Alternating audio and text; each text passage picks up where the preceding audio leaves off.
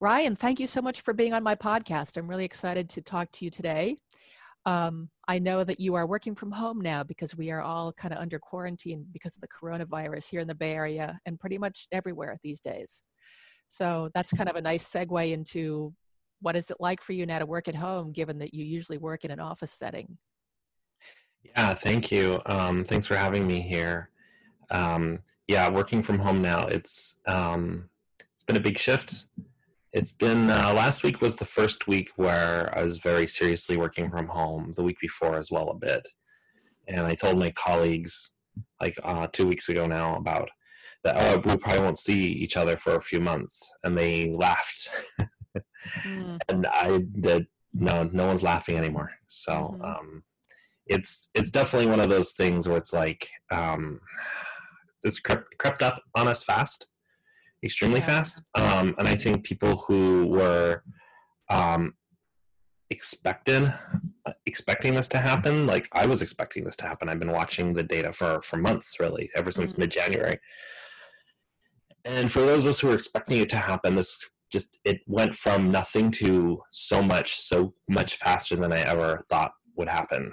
hmm. And in hindsight, I guess it's not impossible. Like in hindsight, like, oh well, maybe could have predicted that, but I think the growth of the virus inside the U.S. has been a lot stronger than people expected, in part because I think we just expected the federal and civil institutions to do more to protect us. Yes, that's for sure. Ryan, you're overmodulating just a little bit. Maybe you could turn your input down or make it farther away. Cool. There we go. So That's better. better. Yeah, Cool. thanks. So it's working from home has been interesting because it's been beneficial because I find in an open office that it can be very distracting in an open office, Mm-hmm. and my colleagues are just chatting, and it can be difficult even with headphones. Headphones don't solve it. Hmm. It's like there's visual distractions too, Right. Yes. and then if you know that it's there and happening, um, headphones don't make it not happen. It's still there, and it's like you want to get involved. You're like, oh, there's a cool conversation, or they're talking about something I might know something about. I just want to help or participate. Right. So even using tools like headphones, it's not really enough for you to really block your attention and keep it focused on the one thing in front of you. Yeah, that's right. You really have to expend some effort to do so. Right. Um, Because you know what's going on behind you, even if you can't see it. that's Yeah. right. And headphone blocking isn't a perfect solution. It Mm-hmm. doesn't block all the noise. And then also, like to drown out sound, like that's not good for your hearing. Mm. It just really isn't. You can't turn your headphones up indefinitely and listen to really loud music. Yes. And studies have shown that depending on the types of tasks you're doing, different types of audio input either improve or make that task worse. So Mm. certain types of creative thinking, I forget if they're impeded. And then there's also like musical choice has like a aspect to it. Yes. I've heard that too. I've read that certain kinds of classical music are actually the best to focus to. Right. So what I will do often at work is I can leave my desk and I have a laptop, and we have like cafes inside our office space. We have a big building. And one of the nice things about working for somewhere as large as Google is that, and being kind of neurodivergent, other than the fact that lots of other people are, is the office culture is not so personal that your inability to adhere to personal like interaction bits will be considered a slight, and people will get mad at you and punish you. Mm. You didn't say good morning, to the security guard, they don't care. You didn't, the receptionist, your colleagues, whatever, they, it's not, you're walking around wearing headphones and people are like, oh, that guy's just so weird wearing headphones all the time. So many people do it. And a lot of the people you see, you just don't really know who they are, and they don't have a bearing on like your work. And Right. So if you go to a cafeteria, people are not likely to pester you by saying hello because you don't right. do that there. Yeah. Yeah. And then in my building, we have like a little seating space by a tea bar, very, very opulent. But yeah, I don't drink coffee, and actually I had to end up quitting tea as well. But I'll still go there and sit and drink like herbal tea, non-caffeinated tea. And you know, like sometimes having a mild distraction you can't get into like, they're talking about something that you're not interested in, helps. It's like when people go to coffee shops, it's like that. It's exactly like that. Yeah. The only difference is that when I go to the bathroom, no one steals my stuff, which is really great. No one, like, go ahead, steal the laptop that belongs to the company, like, and you That's work pretty there too. funny. Yeah. So So what you're saying is if you're at the cafeteria or the tea bar, you're not around your immediate coworkers. So whatever they're talking about, you probably don't even know what it is. So it's less distracting. You can filter that out better. that's right. And then sometimes I do get involved and talk to other people, which is how I've made like friends and interests, like in a broad parts of the company. And I've made friends that actually have sticked since they've left the company.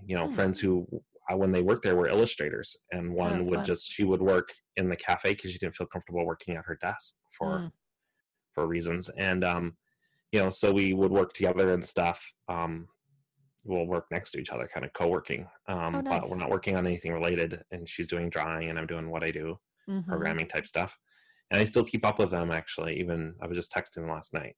Nice. So they're both illustrators, and one's like a tattoo artist, and they're just struggling, of course, just like many people are right now. Right.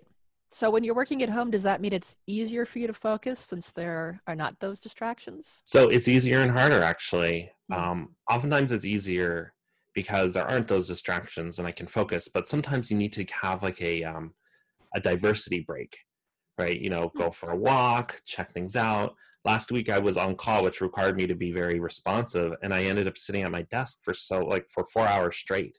I Mm. just don't do that at work because joining meetings is clicking buttons now. Back then it's you got to get up and walk somewhere, and just that Mhm. act of walking like does make a difference.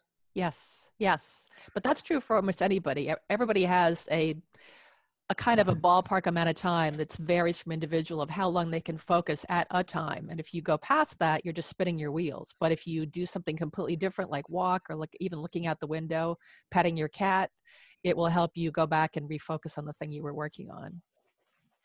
Yeah, one of the problems with here is at my office space, which is like an office lab kind of. I don't actually really roll with the whole man cave thing. I don't like it implies a certain kind of cultural terminology, like cultural context that I don't have here. Hmm.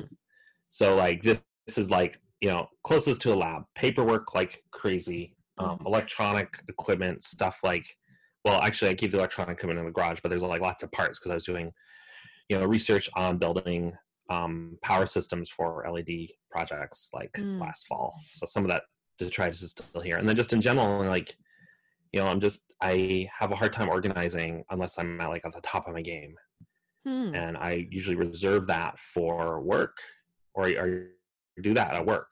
Yeah. So luckily, I have ever since getting both diagnosed and prescribed for ADHD, those reserves of focus and it's not even just focus, but like ability to like think has vastly improved. I'm like definitely like at a I assume what a normal person would be like now. Um, Oh, cool. So what does you it know, mean to you to be at the top of your game? well, like for example, when I'm feeling very tired, or previously when I was very tired, or just like kind of run out, like just when I look at a pile of stuff, I don't see an organizational method. I Mm. just like, okay, I can kind of see it, but like turning that into action and Right. visualizing what's going to happen, which is typically how I do stuff. I kind of visualize or think about what to do, and then I start doing it. Was Mm-hmm. just impossible. It's not. I just couldn't do it. It's like, okay, I could put that effort into like organizing back paperwork. Mm-hmm. I can find stuff because stuff's not unorganized. It's just like, okay, this pile is roughly about that date. That pile's about roughly that date. And then Mm. certain critical stuff, and this kind of gets into like, my organizational methods, but certain critical stuff is over here. Like, I don't, I've lost so many things over the time that, when I,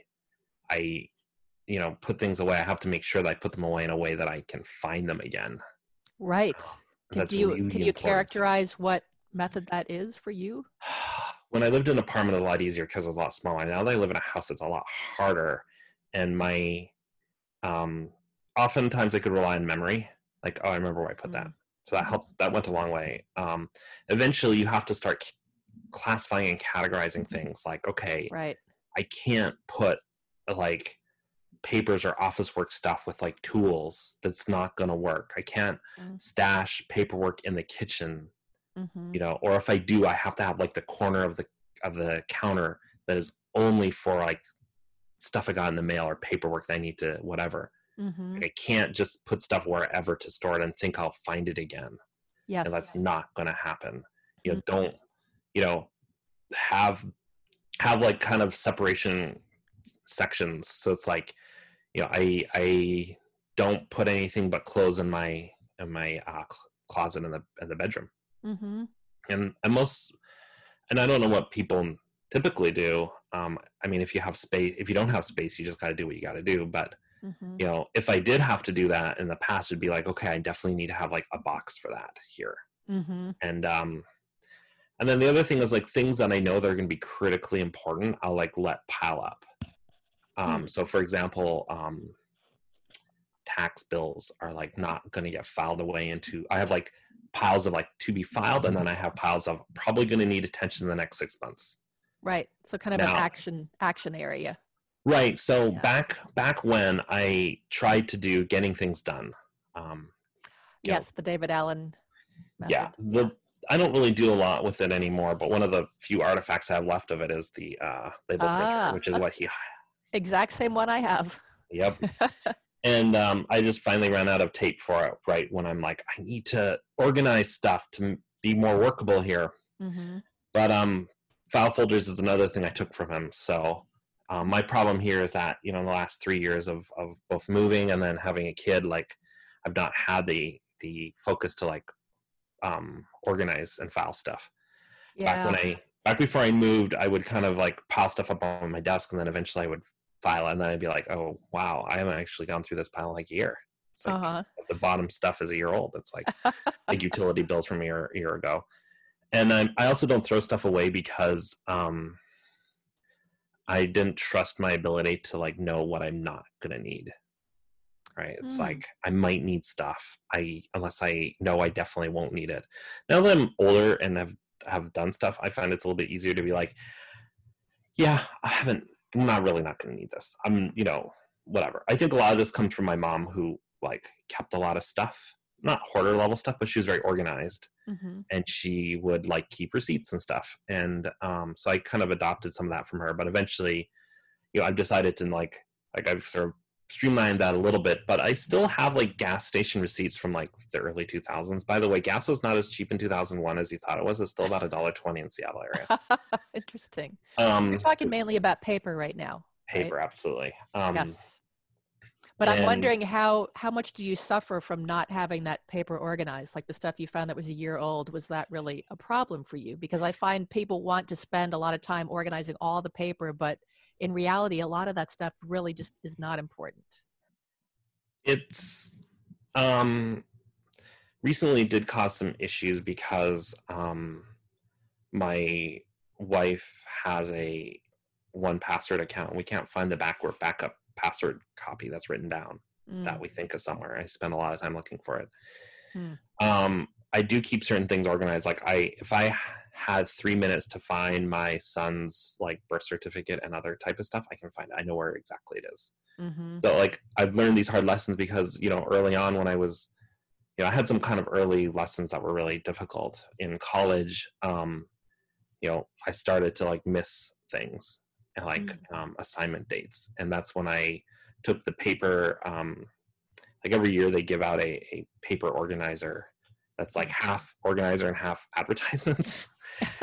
And, so I would rip out all the advertisements, and I'd have, a bi-week kind of thing where I can be like, okay, this is due, that is due. So that helped get me a little bit organized. I have really good memory, which helps. That basically, if I didn't have good memory, all my systems would be not even remotely enough.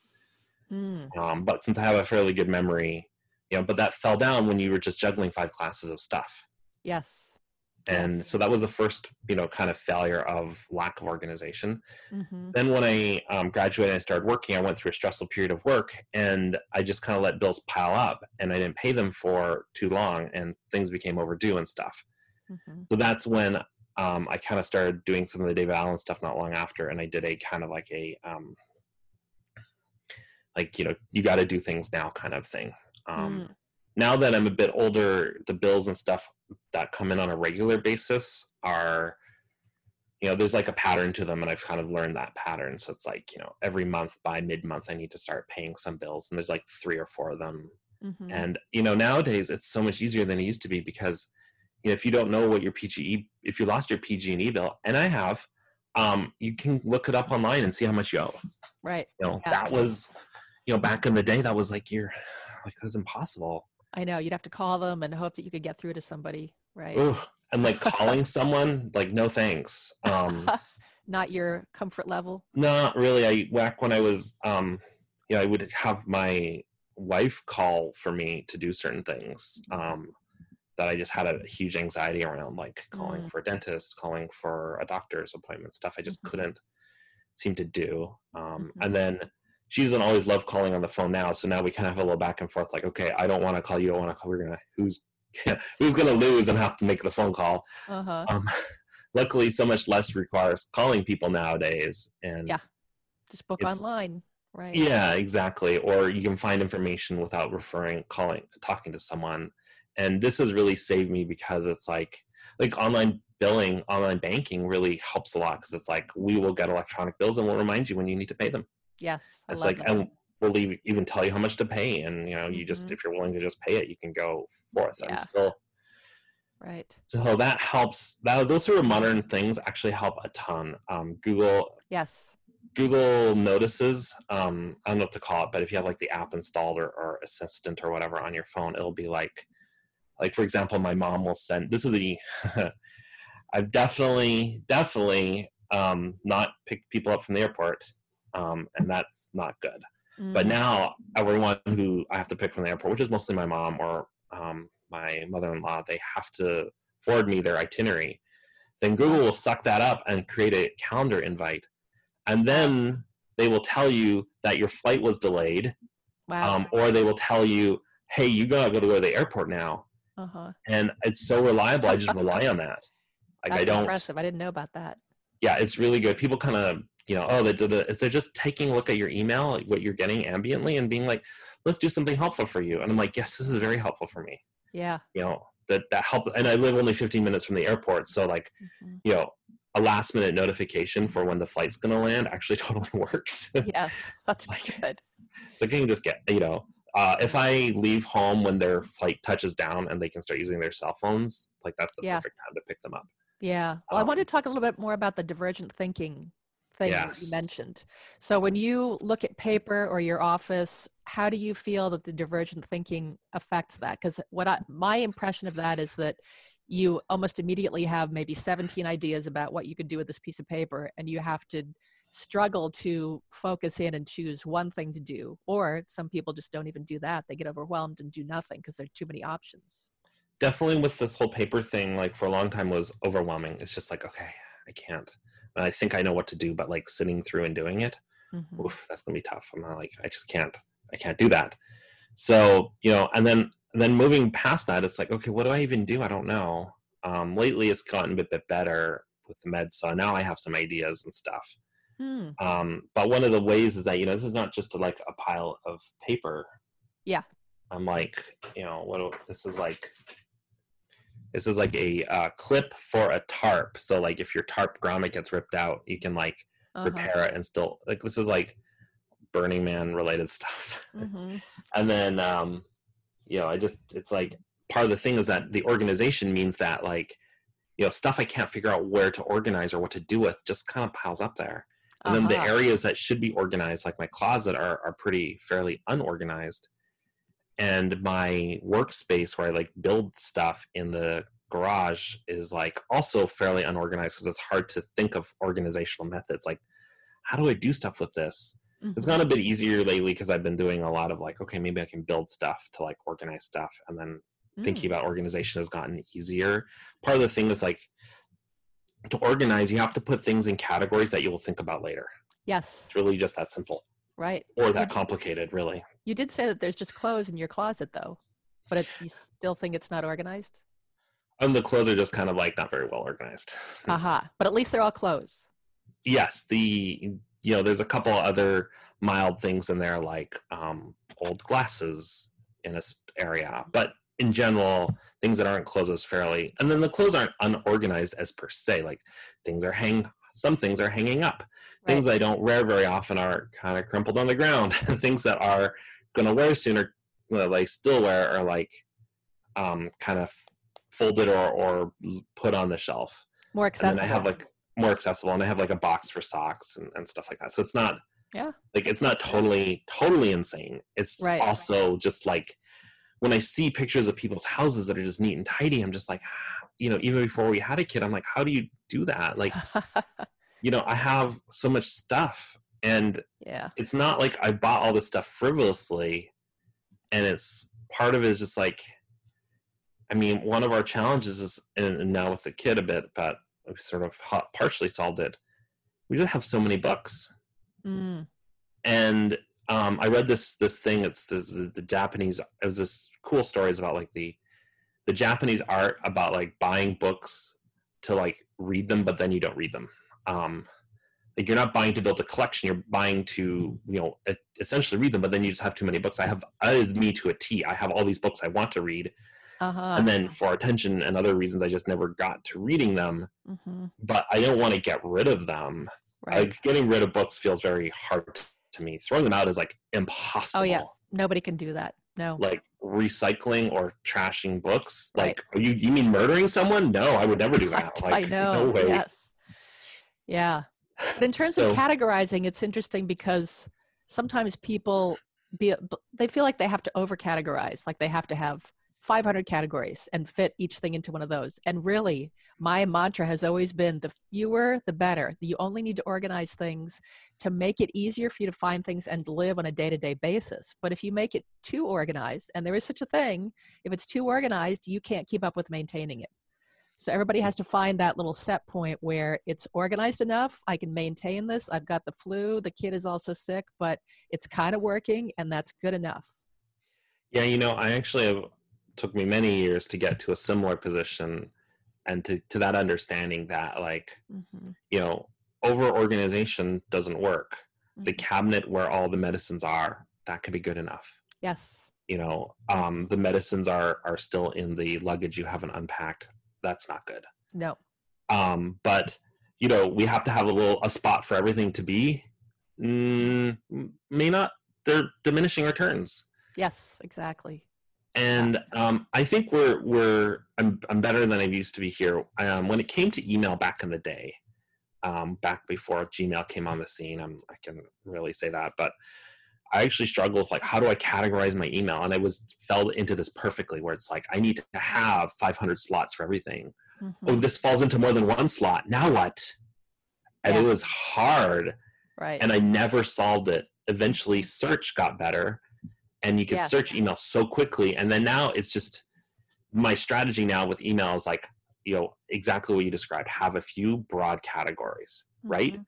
Everything you did work on this team, automatic emails from automatic systems, because that's kind of the world I work in.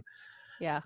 And then labels for that. And then search within those. Yes. Rely on your memory. Oh, that person, that time, or that date sent me stuff. Yeah.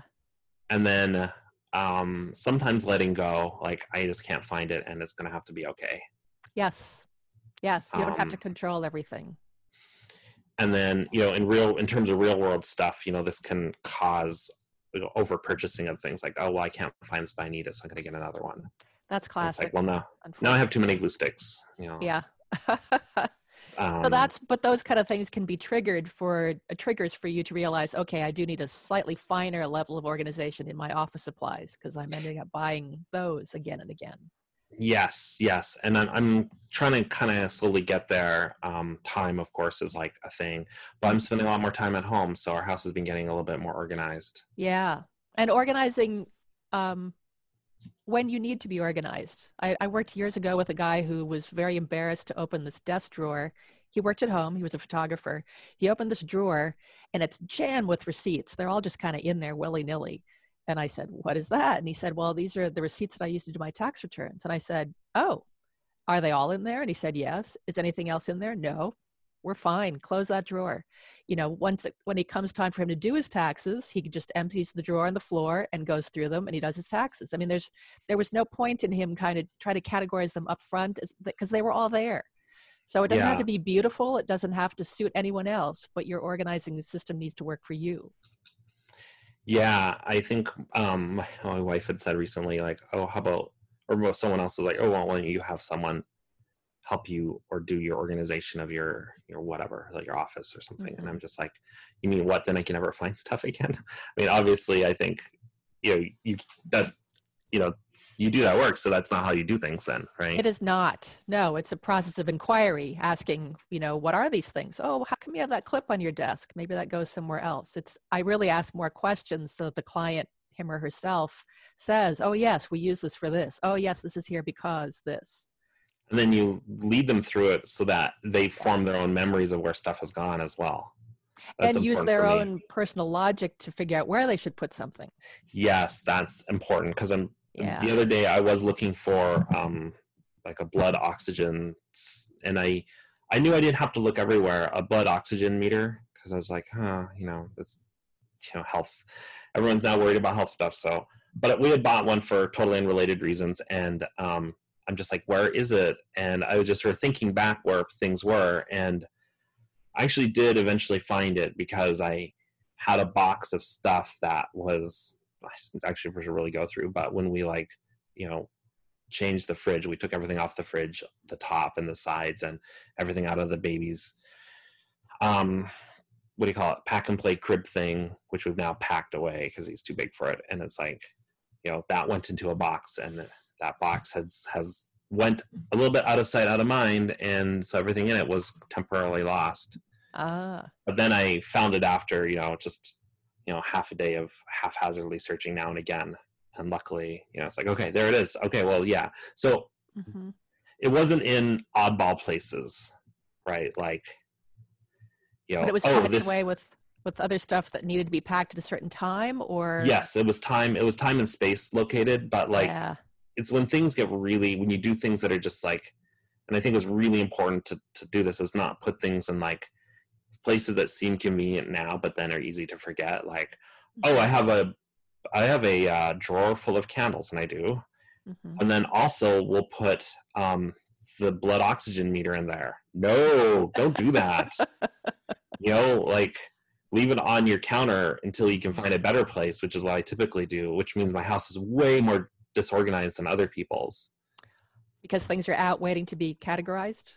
Yeah, I've gotten a lot better in the last year, and sort of like pushed the disorganization to the edges, and now the worst places are like in this room I actually sit in, and then work all day long, which makes it not super hard to do work, but it's all like, oh, I really yeah, I need more space or something. And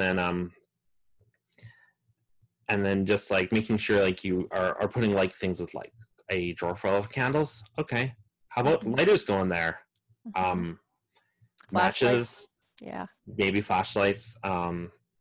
right. That's about it. Yes. So when you look at something like that clip that you showed me before, what kind of goes through your mind? Why does it not seem easy to figure out a place to put it? Yeah, where would I put it? I don't really, I guess I have a giant bin of like random Burning Man stuff that I probably should put in. I could like go and find, but it's like, because it's semi-storage, it's not like I can just reach over there. And I think that sort of drove that a lot. And then also my desk has been so cluttered for so long that it was underneath other stuff. So. Right. Yes. Out of sight, there out are of many mind. reasons. It's true. Yeah, I know many people who have ADHD like to keep things out because they feel they'll be reminded of them again, but that only works when there's one layer of stuff. Yeah, one challenge I have here is I have these IKEA desks. They don't have drawers, so I see calculators over there. I'm going to eventually need them. Now what? Yeah. I mean, a calculator box? No, that doesn't make sense. Like, so they just sort of stay out for a bit. So now all of a sudden my organization problem has become one of not where the calculator goes. It's where does the calculator go? Where does that little weird tarp clip goes? Where does these rechargeable, and then all of a sudden it's now become, not a monster, like, a 25-headed monster. So you're Right. like, I can't deal with this now. And in part, if you only have 5 minutes, you can't deal with it right now. It's going to take more than 5 minutes to undo. And iterative chopping off at it will still take like half an hour. I've kept a bunch of Amazon boxes because I'm just like, I'm going to have to organize stuff. Boxes are a way. And then labels. David Allen did say something about, a printed label is really important for organizing. And I totally believe it. It's like, yes. He's like, I've done handwritten notes. I've done the printed labels. The printed ones, you're going to have to take me by my word for this. It sounds crazy, but it really is important. And I totally agree with him. Yeah, like instead of handwriting a little, like this goes here, like on a file tab, he's like, print it out. So I don't remember that he said that. That's interesting. Yeah, it was a big component of it. And like of my partially filed stuff, they'll have little printed labels on them. Here's something this is the last thing I was able to print. It says memory cards and cable adapters. Yes. So that was the last before I ran out of the tape. I'm getting more on Friday, so it's cool. Good. Luckily Amazon is still working. But what he said is like, when it comes to filing stuff away, just use manila folders in like a banker box, which is what I did for a long time. Yeah. And he's like, just put stuff alphabetically and just name stuff that kind of makes sense that you'll remember later. Just that simple. Like, don't overthink it. Taxes, 2018. Yes, that's plenty. Yeah. IRS, Social Security cards, power bills, and it's enough. It's just that when you have enough to do, it's like, okay, I don't have time to do it right now. Right. So that kind of gets into the topic of prioritizing, which I also wanted to talk about, prioritizing and time management. So everybody has too much to do. That's just the fact of life. It probably has been for a very long time. We think that's a new thing, but it's really not. Yeah. So you're always, and when you work at home, that gets exacerbated. But, minute by minute, you are deciding to spend your time in a certain way. And how do you know that that's the best way? And this is not a trick question. I'm wondering how you think of this. I'm bad at this. I've been extremely bad at this, and it's caused like relationship issue level stuff. Luckily for the current relationship, it's caused issues that were surmounted, and then we made a kid together. So we found a way to work with and work around it. In my case, one of the things I have is hyper focus, which sounds cool. Right, you were talking about people can focus on stuff until diminishing returns. What's the average time for like a quote so-called normal person? Hour, 2? Oh, I don't even think it's that long, really. Yeah. So how about like 20 minutes? Yeah. How about working on a single thing obsessively for 7 hours straight?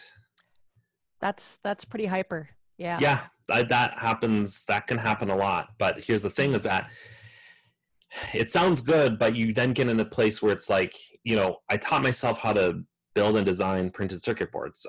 That's not my field, not even close. And it's like, I did that by staying up to 3, 4 a.m. multiple nights and then going to work the next day. Luckily, nothing really fell apart. I was able to sort of manage it mostly. But like, when you're doing that hyper focus, like not even sleep or food or interruptions can really, jostle you. Yeah. And then the problem is, the other problem is, what do you call it? Interruptions can be like almost painful. Not pain, but very discomfortable. Like can make you mad and angry and pissed. Many, many times in these text messages, I guess luckily lost to the wind, could be, with Julie, my girlfriend at the time, it was like, oh, when are you coming home? I'm like, oh, I'm just, I'm finished something up. This is like 5:30. Okay, well, are you going to leave soon? Yeah, I'm going to leave in 10 minutes. And then I get home at like 7:38, because I was so focused on something and I was like, I can leave any moment now. I really could. Yeah. And then I didn't. And then she's mad. I was recently looking for watch for like through my stuff, and I'm like, oh, this is the watch I got because I thought that the problem with me not coming home on time was that I didn't know what time it was. That's not the problem. Mm. And so it's actually caused me to be in a place where it's like I don't want to get into that flow, hyper focus state all the time at work, especially later in the day, and that can actually be a little negative on the work, because it's like those times are productive. Like if you like one of those hyper focus sessions on something work related will bust through like a week or two of work in like a day.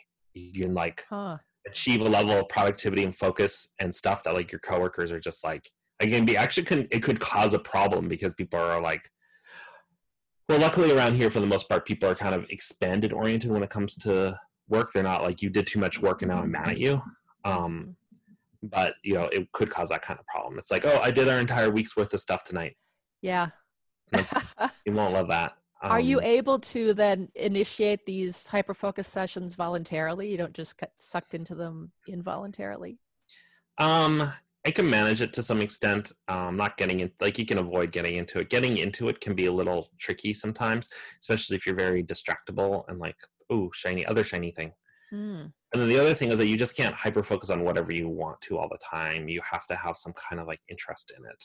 Yes. Or maybe sometimes like certain types of pressure. Mm-hmm. Right? So like, Mm. Can't do taxes until I do it all in one day on the last day. Mm. And in terms of like deadlines, external deadlines can help. This is not always a fun way to do things, because it's always better to do stuff early so you have more time. Right. And it's, it, on one hand, it's like not the best. On the other hand, it's sort of like given me my entire career, because it's like the top things for learning is focus and attention. Yeah. Right? If you're not focused and attention, you're not going to learn really. And then Yeah. So you mentioned some workarounds that you use with your wife. Can you talk about those? So right now it's a lot easier with a kid, because I really have to be home by a certain time. Other things I do at work or around work are triggering activities together. So like, for example, we have a daily meeting at like 11:20, and then we go out for lunch right after, or go to lunch right after. So I eat on time every day, because we as a team have built this thing. At home it's a little hard. My eating on time right now is a little not the easiest. Luckily, she wants to eat on time, so that helps me. She's like, do you want something to eat? I'm like, yes, please, I'll come and do that. And then like making sure that you schedule, this is kind of like what good ritual and routine is for, is to schedule either breaks or schedule ways to, like, you do this thing, then you do the other thing. Like I like to take BART with my coworkers, so I go home on time. And then the other thing is like making sure that you do your hyper focus stuff at get into those things at times that are going to be okay. Right. That's what I meant about, can you schedule them? Right. Yeah, I can more or less schedule them. One of the things that's helped is that, like, should you come to bed at 2 a.m.? Yes. Should you come to bed at 11 p.m.? Probably, but like, in your own personal space and stuff, taking off some of those constraints and finding a way to, like, get through that. Because those hyper focus times, although they can be kind of inconvenient, like, they really expand and are very rewarding. So I don't want to like get rid of them. Right. And they also contribute to, my plethora of, interests and hobbies. It's like, right. Yeah, like, for example, I, from a technical level, I'm like an excellent technical photographer. Like lighting stuff, just figuring out all those numbers and stuff that people want to know. But I eventually got to this point where I realized I'm just not really good at composition, and I have a hard time taking pictures of people. And all my pictures are of landscapes, which are like, you can run out of landscapes. You really can. So I just stopped taking photos, because I'm just like, this is not really, I'm not making great stuff anymore. So if I ever really did, and people really want to see pictures of people, so I'm done here. So I can take great photos, and I even have some stuff to do it, but I just don't do it anymore. Yeah. So I kind of like cycle through like hobbies and interests, and it's funny because they're I think like a hobby is something you do to keep from being bored. Is that the right way to describe that? Hobby does have a bad connotation. I think it makes it sound frivolous to me. Right. I mean, like, I was like, I really want to build this this power circuit board for a LED lighting art thing, the one that you've seen. And it's like, so I'm like, is that a hobby? I'm trying to build something. And then this term, although now everything's on hold because of coronavirus, I'm like, you know what? Last fall I was like, you know what? I taught myself this stuff in a couple of weeks. I bet I could teach it to high schoolers. And then so I did. So cool. I've been teaching, high schoolers at the Code Next program in Oakland how to build circuit boards and do the soldering of these tiny little surface components. Nice. And so it's like, so a hobby, interest, contribution to the world, where do these things overlap? Well, I personally don't think there's anything wrong with spending your time doing things that just plain make you happy for whatever reason they make you happy. I don't think they have to contribute to the world. Yeah, lately my kind of little mini hobby has been like weeding the garden and planting new plants, and just like I can't go, to the park or go to, hang out with people, so I guess I'll just like, improve the home front a bit. And it's enjoyable. Yeah. It is, and it's also like a nice focus break. It's like I can not read about, the horrible goings-ons of the world. Like somehow even worse than it's ever been. And, I can just, do this. And it's a break from work as well. It's a break from work. It's also like physical activity and motion, which is really nice. Yes. If your job is not physical, it's really important to do physical stuff. I totally agree. Right. Yeah. And I like what you were saying earlier about how your time seems to often get structured by external things, that some of which it seems like you have put into place yourself. Yes, You're relying on this, but you put it into place.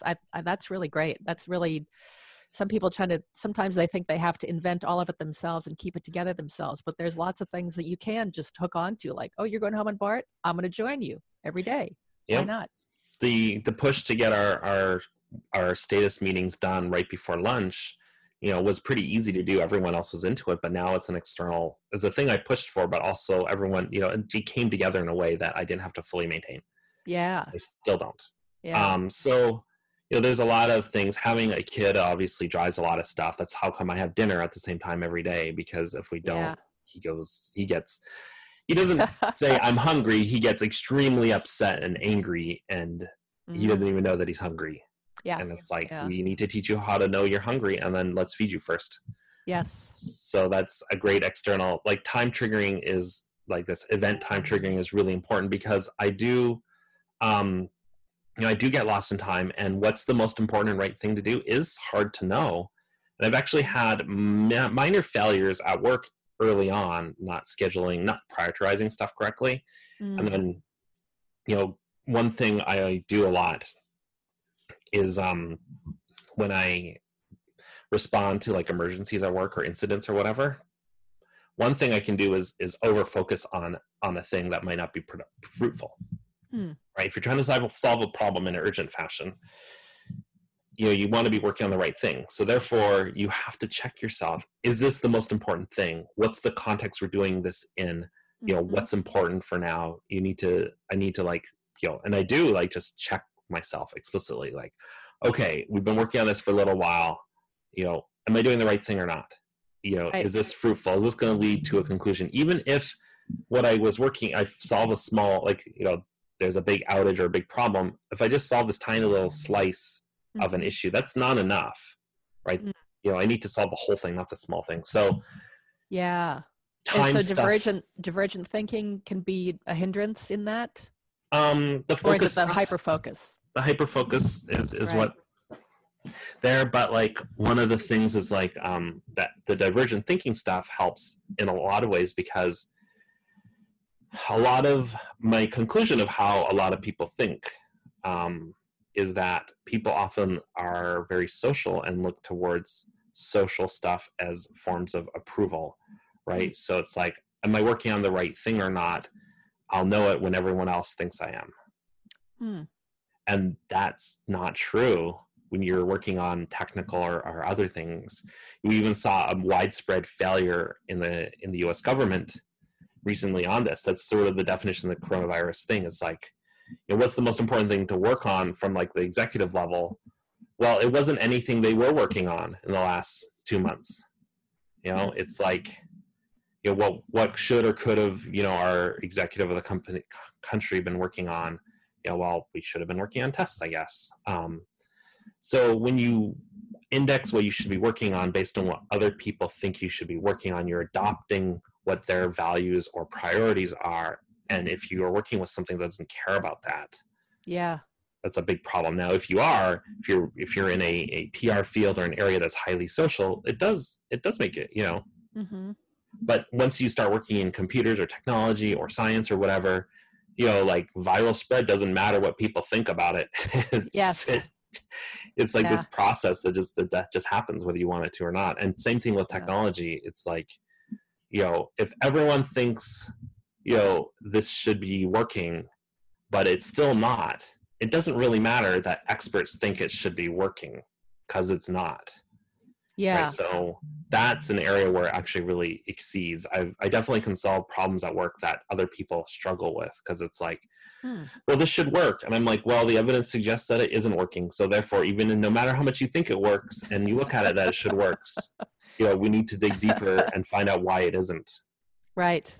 So when you start digging, does that where the divergence comes in? You look at all these possibilities of things that could be going wrong, and then start converging after that? Two areas where, so one thing that helps me is that I have like this internal, like, not drive. It's like why do people want to know the truth of things? Do you want to know it so you can, tell someone else you were right, or like, who knows, right? There's all sorts of reasons. I want to just know things because I do, right? Like, how do things work? I'm interested in that. Why? Yeah. I just am. There's no reason for it. Mm-hmm. So just repeating that process means that you've built up this knowledge base of stuff, right? Like, from a certain level, does the average person need to know how, like, the coronavirus works, like how it actually works? Mm-hmm. Not really. Mm-hmm. But now when we're saying, okay, what should I do if I go to the grocery store? Like, once you understand, now you need to know how stuff works. And you see this in my field, my work as well, where it's like, people are like, how did you know that? I'm like, well, I just kind of learned that a while back, and it was just dormant information, but now it's come into usefulness. And just having that drive to understand how things work means that when you have to rapidly figure stuff out, you already have a built-in knowledge base. And then systemizing and kind of figuring it out. Like, I'm not trying to learn patterns. I'm trying to figure out how it works. And just and then the other thing is, like, with the focus and the hyper focus and the distractibility, you can get both an attention to detail as well as, like, hop around. So it's like, if you can hop around your focused attention to detail, this can actually be very beneficial, because it's like, any number of avenues, because, these technical problems are usually never obvious, right? If they were obvious, they wouldn't have happened. That's the definition of it. Like, you can see this in, like, there's great documentaries about, like, modern disasters, and they're always a chain of 3 or 4 things that went wrong, that if any one of them had gone slightly differently, people wouldn't have died.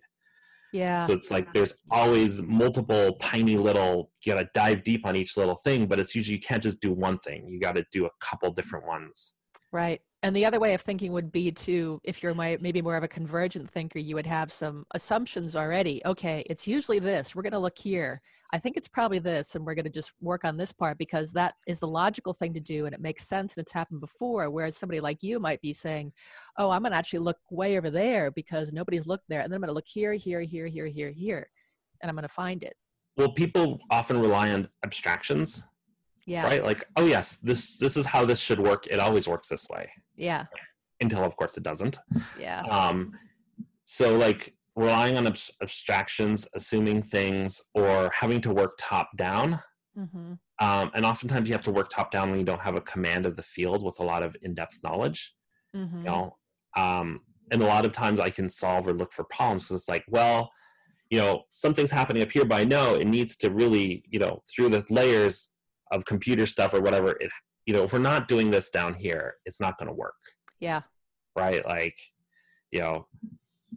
that's how, anyone who solves technical problems is like, my car doesn't start. It's like, well, if the spark plugs don't work, it's not going to work. Right. It's like, we don't need to top down it. You've already built up that model or a partial model, right? Because a lot of computer systems, even as they're different, they're also the same.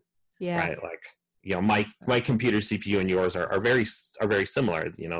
They're almost identical. They're probably made by the same company, Intel, right? So it's like tracking these similarities, being concrete about things, not relying on abstractions, having a pre-built depth knowledge base with focused depth. And then maybe not trusting other people or trusting what people say. Yeah. I mean, it sounds bad, but it's like people will say, and I've done customer support type stuff for technical stuff, and people say, oh, X, I believe X is something. I'm like, we got to double check that, because let me tell you this much, if it's not true, and it's like, I can't access the system. Well, did you add them to the access list, right? And people are like, well, of course I did. And it's like, 10% of the time they didn't. And it takes seconds to check. Yeah. You're going to save yourself a ton of time, aggregately and individually. Yeah. And it's not even a matter, like, it's a matter of like, people just, everyone makes mistakes. And it's like, you've come to me to double check all your work. So let's double check all your work and check the easiest things first. And then move on from there. And it can seem insulting because people are like, what do you think, I'm an idiot? And it's like, individually, no. Aggregately, the numbers are not in your favor. And I've done telephone technical support for internet stuff, and it's I mean, I remember once on a call where I was having a hard time with a person, and it turned out she was not putting the floppy disk in the correct direction. And it's like, how do you explain to someone the correct direction to put that in? Because you just don't normally have to explain it. Yes, exactly. So the really basic stuff. Yeah. That's interesting that you say that, because I feel like a lot of what I do with my clients involves asking what I do consider to be stupid questions, like, what is this thing and why do you even have it? I mean, for them, they'll say, well, it's self-evident, right? It's a this and such. But then when I ask more questions, they realize, well, actually, my mom gave it to me a long time ago, and it just is now part of my life. I don't think I can get rid of it. Okay, now we know. Yeah, that's a good point. I think things that are either self-evident, this is how abstraction happens, right? People have filed it underneath this layer of abstraction. Yes, and it's they take it for granted. Yeah. Right. And part of my, neurodivergence is like, I prefer or want to think in concrete ways. And it's like, when people be like, oh, this is how the computer system works. This system talks to that system. And then I'm like, well, I understand things in a concrete way. And if that was really true, that would imply we'd have to copy all this data. That would be like overwhelm the network. So are we going to have a problem here or not?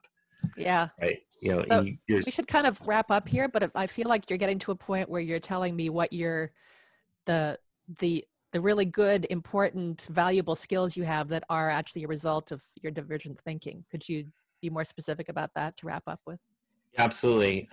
They're part of them. So there's two aspects. One is stuff that's just intrinsic. Like, I can't teach someone to care about why things work. Like, I don't know how to do that. Like, no one taught me it. I just did. Now I can show you how things work, and hopefully you find that exciting, and then you're like, yeah, I want to learn more. And then I'm like, that's great. Let's learn more. But I can't teach someone like how to care about why things work. Stuff that, I like that. So that's one aspect, is like, there's some kind of intrinsic parts, and maybe we can unlock it. I'm not saying that it's not teachable. It's like, I haven't figured out how to teach it. And then, maybe inspiration will work for people. And the other one is just like amalgamated, like, ways of thinking that, I think other people could adopt, is like, think concretely. How do things actually work? What are the implications of this? People,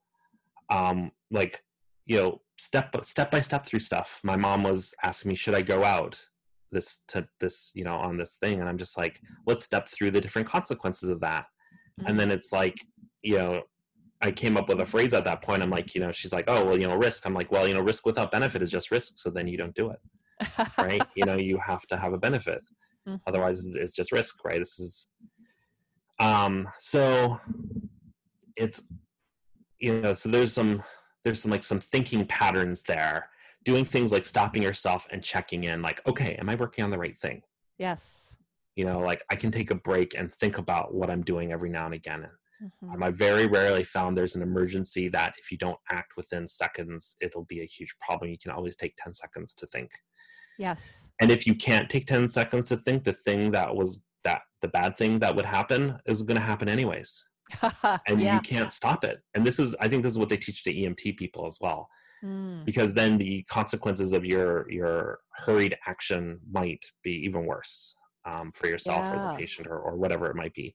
Right. So always taking just a little bit of extra time to double think, not just super rushing into it. That's sort of like emergency response stuff. Mm-hmm. And then like, how do I think about things? If other people, if everyone agrees on something, chances are it's probably it might be true, right? Like, Mm-hmm. the sky is blue. Like everyone agrees on that. So that's probably okay. Of course, if you're, some kind of colorblind, the definition of blue might change, right? So it's like Mm-hmm. questioning those assumptions and making sure that you know what they are. And there's tons of them. Yes. And That's a great way to phrase it, questioning those assumptions. Yeah. And even and realizing that they are being made. yeah, the hard part is learning about what those assumptions might be. Mm-hmm. And the only way is to like look into the details, because ultimately in the end, when we talk about big things, the details matter. Yeah. Right? Like when we look at our current thing, how big is the coronavirus? I don't know. It's tiny. It's extremely small. It is the most detailed thing ever. It is like, you cannot see it without like an electron microscope or something. Yeah. That's a detail. It matters. Yeah. Details often matters. Sometimes many details don't. Mm-hmm. Then you got to determine what's the difference between details that do and don't matter. And that's where building up expertise is. And you Yes. can't just know, you have to build that expertise over time. Yeah. And, staying curious, figuring stuff out. And these things build up into like a knowledge base that then becomes quite formidable. Mm-hmm. Where people are like, all of a sudden, what do I do? What do I do? And I'm like, I know how to, respond to this current emergency. Mm-hmm. And not over respond either. And that's something I feel like I'm very proud of, is that we did not over respond. We did not buy the 25 carts of toilet paper that apparently everyone is. And, Yeah. our house is not overflowing with a ridiculous amount of food and stuff. Yeah. But we still feel like prepared for this circumstance. And, Yeah. building that expertise and checking the evidence, right? What's the evidence that this is happening? Like, Yeah. not proof, like, let's see some evidence of that it's going to be happening, stuff that we can all verify. Yeah, that's great. I like the way that you kind of folded it back into our current event situation. Yeah. Well, thank you so much for being on my show. This has been really fun. And I hope that anybody who listens to it will realize that if they feel at sea a little bit at work or at home being a divergent thinker, there are definitely benefits to being that way. Yeah, absolutely. I feel like my success in my career has been both hindered and benefited by this a lot. Mm-hmm. If I didn't hyper focus on my interest in computers back in the day, would I even have this career? What would I be doing? I don't know. Right. And you've managed to make some workarounds that are really helping you a lot. So that's and workarounds don't have to be 100%. No. That's a very important thing. And I think that's something that especially younger people, may not realize for a while, and we can help them with this, is that they just have to work enough, and enough can be okay. Yes. Yes. Great. Okay. That's a great note to end on. Thanks again. Thanks.